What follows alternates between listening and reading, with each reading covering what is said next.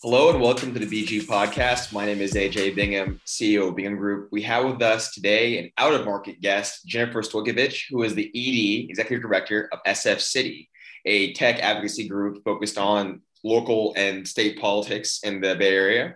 Welcome to the show, Jennifer. Hello, hello. Thank you for having me. And thank you for nailing that last name. I do not get a lot of Stojkovic correct pronunciation. Well, So as we good were job. sitting for the show, and I want to plug, you were recently on my colleague Joe O'Brien's show, The Political Life, and so episode, I think it was 141, but I definitely re-listened to that episode a few times to make sure I got it right. But it's just a quick plug for that show too. Jim goes into a lot of the background of how you got to where you are. I think for those who are interested in advocacy, whether a trade group or for lobbying in general, it's a great episode to watch or listen to rather and get to know who you are a little more. But our show is going to focus more on city talk, particularly as many are aware, the tech exodus, if you will, that's been talked about in the media the last several months from the Bay Area, San Francisco, to cities like my hometown of Austin, Texas, as well as Miami, Nashville, and so on. We're going to talk about it a bit. I know Jennifer's group, SF City, has done and it still has a few talks going on directly with different towns. But this one's more about Austin today. So that, Jennifer, welcome to the show. And can you, for those who aren't aware, give a quick overview of SF City and your work? Absolutely. So SF City was founded in 2012 after the modern tech boom. So as San Francisco was recovering from the 2008 crash, really started to look at how we could build the city back up. And with that came this amazing opportunity for the modern day tech industry that we know today. So everyone from Uber to Airbnb to Google to Pinterest, those are all the folks that we work with. And we were brought together as a coalition of tech companies to represent their interests when it comes to building sound policy making as well as regulations. But also to find ways to connect this industry to the growing San Francisco community. How can we utilize the resources of tech to better our city, to better our schools, to work with our nonprofits, our community leaders? And so my job as the executive director of SF City is really to be that conduit between the industry and the larger San Francisco leadership. Mm-hmm. And I know we'll get to that. I want to get to more about San Francisco Bay Area politics too. I know it's dynamic and everyone loves it. I mean, it definitely just from what I heard on the political life, it gives me they're with the grace of God go I. Y'all have it out there, sure. Oh yes. We'll talk about is the Exodus real? So that's a bit of a complex question to answer, right? So some of the most recent data shows that there definitely is very clear movement outside of San Francisco. There is a recent report as of the last week that we are going to be putting out and really talking about regarding California's exodus. So as it seems with the most recent information as of today, March 2021, California is not necessarily seeing the exodus to which the press has put out there, but San Francisco and the Bay Area are seeing a very, very significant shift, which means that there is a real change that is going to happen in San Francisco through this remote work phenomenon, through this new change towards having these decentralized companies. There's also, of course, different companies that are looking at changing their models of operation, right? So traditionally speaking, most tech companies in San Francisco operated very similar to most tech companies in the rest of the United States in the sense that they had a headquarters model. So that's why when you go down the peninsula in the Bay Area, you see all the motherships, right? You see your big Apple and Google and Facebook. And so traditionally, it has been really San Francisco and Bay Area focused companies that happen to have satellite presences around different parts of the country or different parts of the world. That appears to be changing. Some recent information is showing that new tech founders and founders that are considering changing their workforce want to move towards either a decentralized or a hub-based model. So those big tech campuses of yesterday appear to be potentially going to the wayside for future tech leaders. Yeah, you talk about too, just, I mean, the Bay Area is, or San Francisco particularly, has been known for, like, in terms of rent and just living. I mean, the living there, right? I mean, I'm seeing some of that happen in New York now, where the rent prices are going down. Yeah. Just, I mean, just on the ground there, what have you seen, right? I mean, is it like there's the exodus of just businesses moving, but is it just from the Bay Area, San Francisco, a year ago to now? Could you see, oh yeah, the streets, not because just of social distancing and everything else. It's just like Austin feels, and when I drive around here or see the skyline, I feel the energy and opportunity, right? The capital, human capital, and the real money capital flowing here, right? Yeah. What I mean, just what's that feeling like right now on the ground there?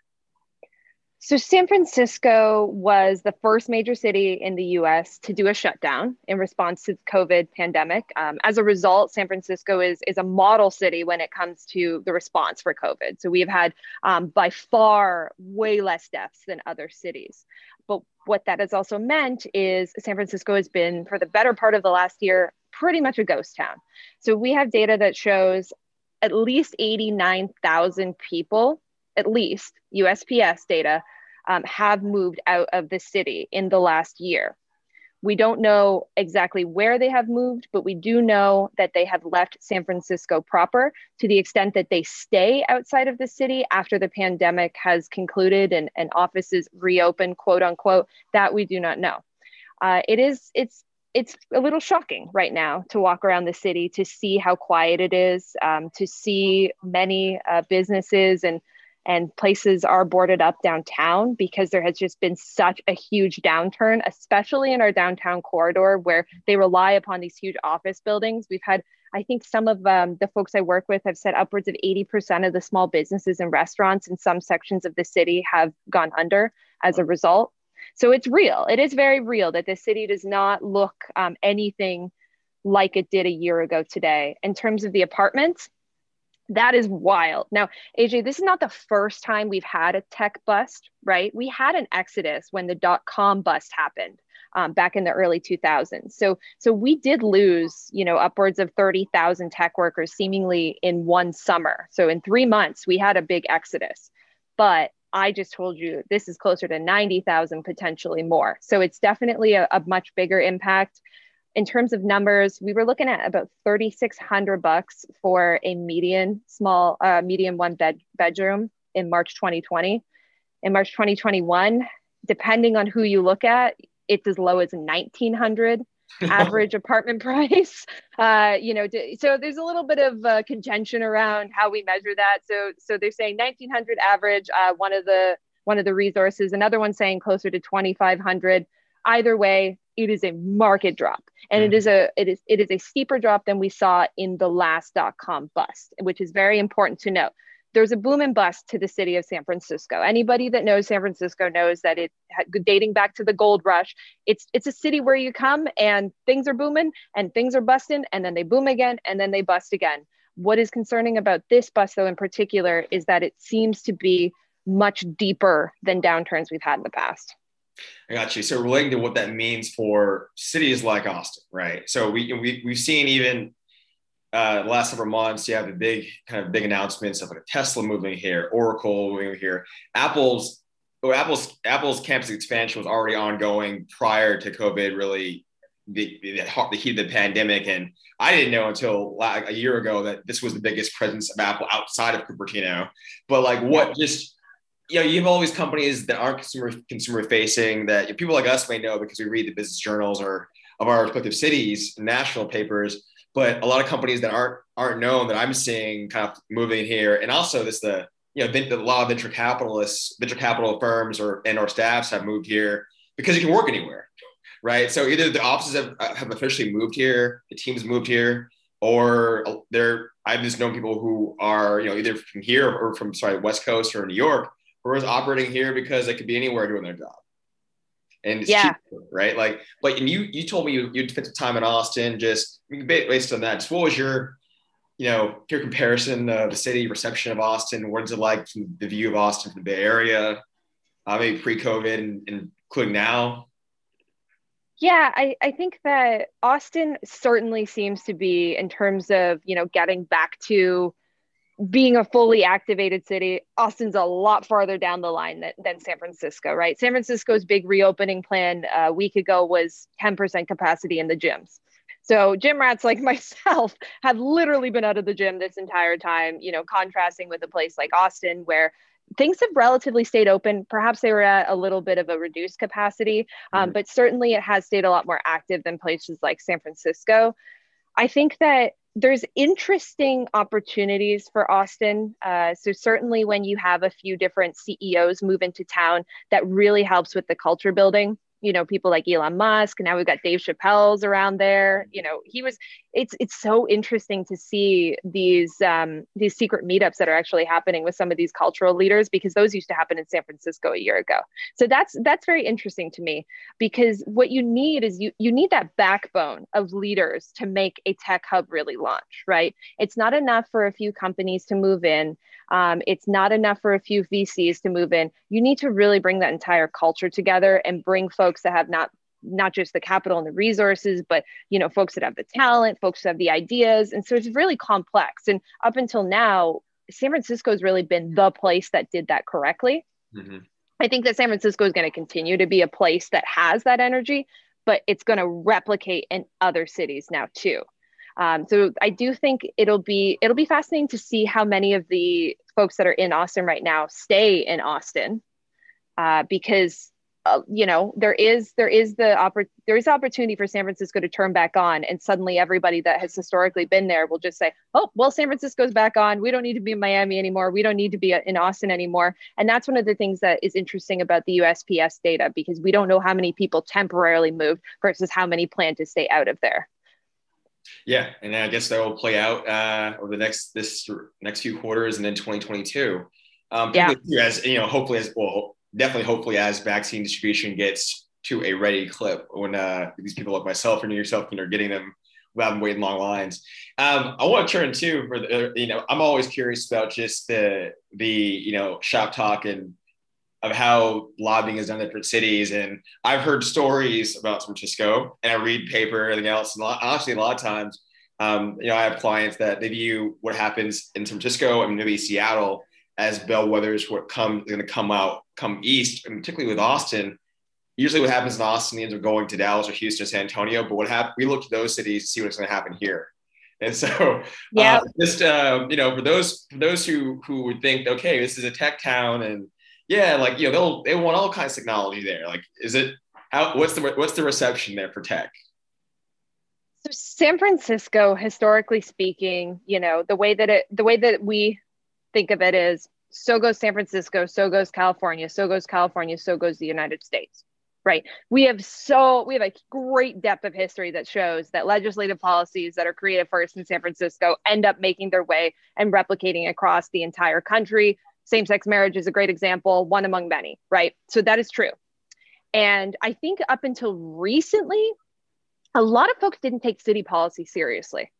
And I bet you've probably had this experience too. I think a lot of folks up until recently really thought that lobbying and advocacy efforts, especially for the tech industry, should be done in DC, you know, working with federal folks, or maybe should be done at a state level. But I think we've really seen in these last few years that there is a lot of policies and a lot of legislation that can, you know, either be your best asset or your worst enemy for companies that are trying to grow, and they can be done by city leaders. And now there's a lot more inward attention being paid to these types of cities. Have you experienced that too? Yeah, I think the caveat with Texas compared to California is the state government here meets every odd year, right? So 140 days. They're in session right now. So I think cities have a lot more strength that way, because I mean, there's more, you know, they're meeting year round, right? So the government, you know, usually the capital can only undo city stuff every so often. So depending on when something happens, like they can get in, but otherwise you go wait a year and a half if X law passes, right? Uber and Lyft, probably that whole battle was an example, right? You know, they had to wait. Yeah. They tried one session, didn't make it through. Different cities in Texas did what they were going to do, like Austin did what it was going to do. And we had to go through the next session for them to get a statewide law to make ride sharing like legal or a common regulatory framework. So I mean, I've heard that, right? It's definitely. I mean, I think people overall, cities are important, and it's I mean, maybe certain cities I think get more view, right? But even like smaller towns, I mean, they can, every city matters. So I've heard that from colleagues for sure. Yeah, absolutely. And I think this has never been seen more acutely than the gig economy, right? The gig economy has just interfaced with regulations, both local and beyond, in a way that the first era of tech did not, right? The first era of tech really was largely regulated by federal entities. And so this last batch of folks, Uber, you just mentioned, Uber, Lyft, Airbnb, TaskRabbit, Instacart, all those folks that I work with, it really does matter, each city and those relationships that they have. And so San Francisco is really seen as the breeding ground for the types of legislation that is going to pop up elsewhere. We certainly work with SF City, with all the other trade groups in the other cities all together. And we try to move as one entity to keep everyone else in the know about what's going on, because it kind of ends up like whack-a-mole in a way. Yeah, you get, if you can kill it in San Francisco, then maybe it doesn't replicate, but if not, it's coming. Yeah, the last time I was actually out in the Bay Area I represented Marble Robotics at the time. I think they're sold now, acquired, but they were autonomous delivery. And at the time, so I think I just launched, this is 2017, the firm had just launched. So they, one of your board of supervisors, which is the council out here, had passed a law prohibiting autonomous robots delivery on sidewalks, essentially, right?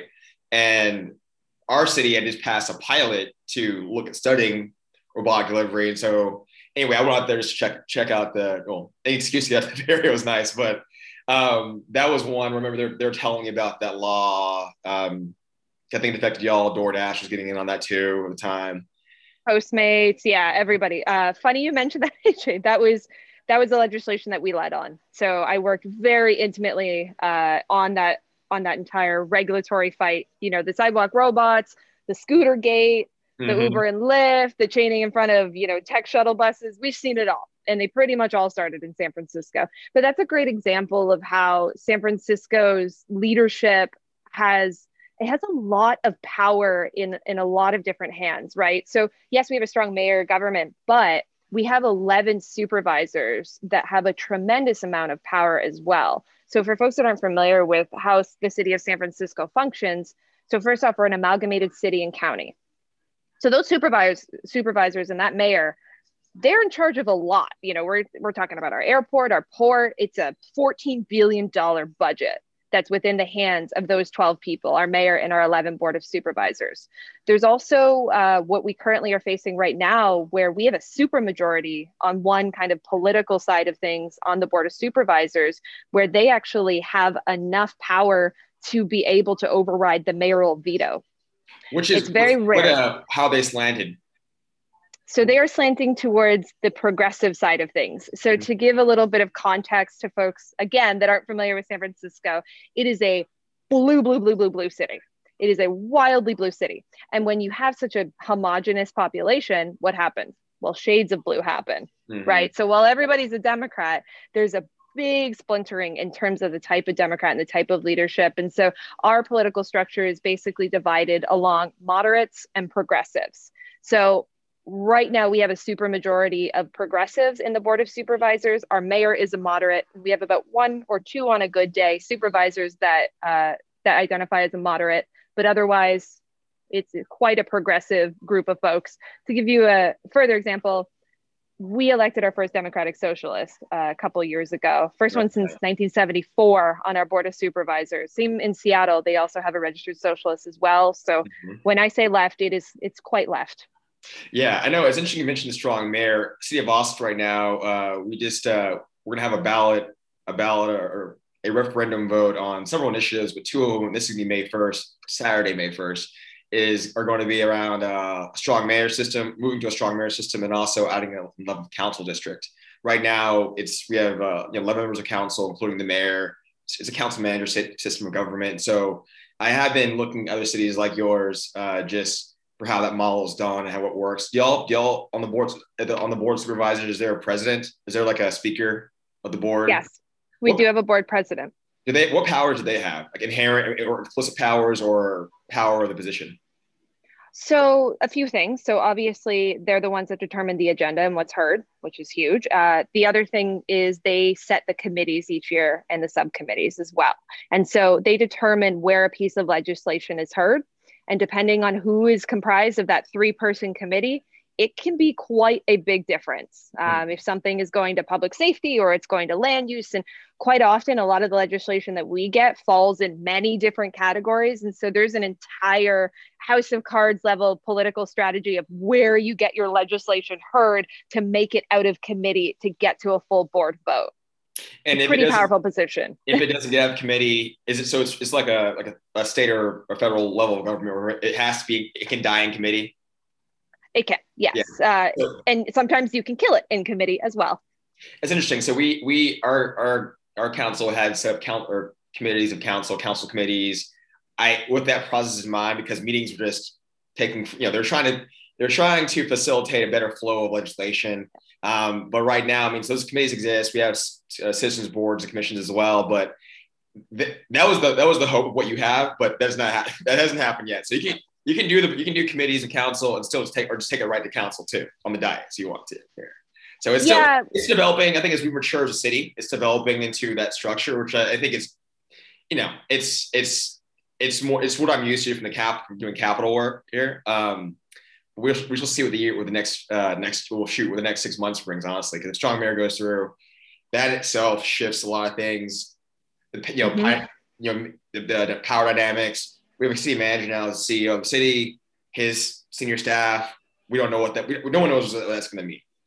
So interesting times for the lobby, though. I know that it is. Yeah, absolutely. And there's so much more to it too. In San Francisco, it's the closest thing we have to direct democracy of anywhere in the United States. So the citizens can also put a piece of legislation to the vote through a signature process. Signature gathering is quite a business in the city of San Francisco, might I say. And on top of that, you can also, with not the majority, but actually a minority group of the Board of Supervisors, can also put something on the ballot themselves. So we are also the only place in all of California that does not require the majority of electeds to put something to the ballot. There's a lot of nuances to San Francisco and how it works. They often say that it is harder to win a board seat in the city of San Francisco than to win a congressional seat in half of the United States. Yeah, and there are several, folks who will, like in the current federal system, who have gone through, had their roots in the Bay Area. Our VP, yes, Vice President, our VP, House as well, and your current governor, California as well. Oh yeah, absolutely. So I work closely with the woman who's responsible for getting Kamala elected to her very first seat in San Francisco. So it is an extremely political city. If you want to test out your chops for running an election, San Francisco is the place that you have to be. It's usually it's a launch pad for so many people's careers. And what that means is that there's a lot of power in one city. And it is interesting, though, to add to that the entire state of California is not necessarily politically aligned with the city of San Francisco. So if you look at the last election, the state of California is much more moderate as a whole, quite a bit more moderate. Our biggest fight that we dealt with on the last ballot was the Uber and Lyft battle over whether they would be defined as gig workers or employees. And so the state of California voted to have them still be able to have gig work qualifications, but the city of San Francisco voted 20 points apart from the state of California, and they unequivocally wanted them to be employees. So 20 points is a really big political difference between one city and the rest of the state. Yeah. I know Austin, relative to the state, Austin is relatively Democratic, but it's actually heavily Democratic. Just what I always tell people is there's a difference between like an Austin Democrat and the whole. There's gradations of blue, but on the whole, just from what I've known of the area, I'm like, it's a whole different, like a moderate San Francisco person, maybe way to the left. It's moderate. 100%. That's the funny part of this entire thing, right? So moderates and progressives, they agree on 99% of things, but that last 1%, they will fight to the death over it in the city. And it's the truth, right? So it's great that everybody is aligned in the direction they want to go at the city. But oftentimes that rub that we have with city politics is the speed at which you go that direction. We're all in the same direction, but some people want to go a lot faster than others. And that is a hill that they are willing to die on. And it makes for very interesting city politics, but, to some pretty dysfunctional city politics. Mm-hmm. Well, Jennifer, I want to get to some of the events that SF City has going on the next few weeks. I came across your association you from when you did an interview with some leadership out of Nashville. But you have some interesting content that's going to be out, and we're going to post those in the show notes. But just anything on the horizon, and going to April, May, more of the series. Yeah, absolutely. So we have the ongoing series that you just mentioned that we just did recently with Nashville. So we're doing the Mapping the Tech Exodus series. We're bringing on different leaders like myself, like yourself, from different cities all around the country to talk about the different changes that you're seeing in our respective cities. So we just did Nashville, we did Seattle. We're going to be doing New York this week. So after this airs, folks can go check out sfcity.org and watch all of those three. And then we will have Miami, Los Angeles, and some other really interesting cities coming up. So that's an ongoing lunchtime series that we do. In addition to that, we're going to be doing a really big event next Tuesday, which will be a recording by the time folks are hearing this, but we will be bringing on the mayor himself from Austin, Adler. Mm-hmm. Yeah, we will also be bringing on Mayor Suarez from Miami, the CEO of Zumper, some really big leading VCs, LinkedIn, all kinds of folks to be talking about what does the future of tech look like? What does this migration look like? What is it going to mean for San Francisco, for Austin, for Miami? How are we reshaping this industry overall in this country? So that'll be a huge conversation that we'll be hosting on the 16th. It will, of course, be recorded. Every single thing we do is recorded because so many people get really great value out of the rewatch. We also have on sfcity.org a tech dashboard where you can read all the latest information about remote work, closures, everything tech exodus related. We have a one-stop shop for you there on sfcity.org. All right, Jennifer, thank you for your time. And we'll have those recordings and links to the site in our show notes. Jennifer is the executive director of SF City. Thank you for your time. Thank you so much. So we're bringing you back real quick to bring up a subject about this remote tax. What is this? So the remote tax right now is a theory that is being traded around. And so there is a lot of precarious things that we're dealing with right now from a taxation standpoint as both cities, states, and as a country trying to determine the nexus for where people are technically employed. So there definitely has been some talk about, is there a way to change that tax system? Is there potential for some sort of way for cities to gather taxation around remote workers? Nothing, of course, has been introduced, but I would say for folks that are on the lobbying side of things that are listening today, this is something to keep your ears open for. How much, so say that passed in San Francisco, would the state be involved in that at all, state of California? So one interesting thing about the state of California is that the Constitution forbids municipalities having the ability to levy a personal income tax. Unlike New York State, where New York City can actually charge an income tax, the state of California currently forbids it. So there would need to be a state legislative action taken to vote and change the Constitution.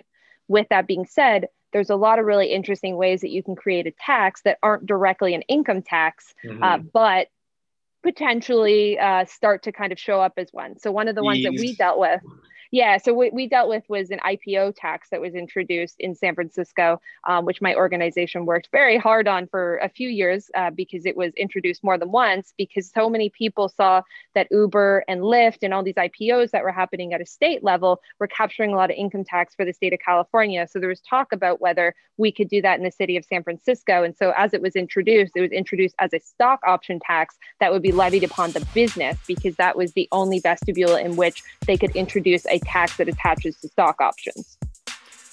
Great. Well, thank you again for that update and for your time today. And we'll be watching for developments out of the Bay Area.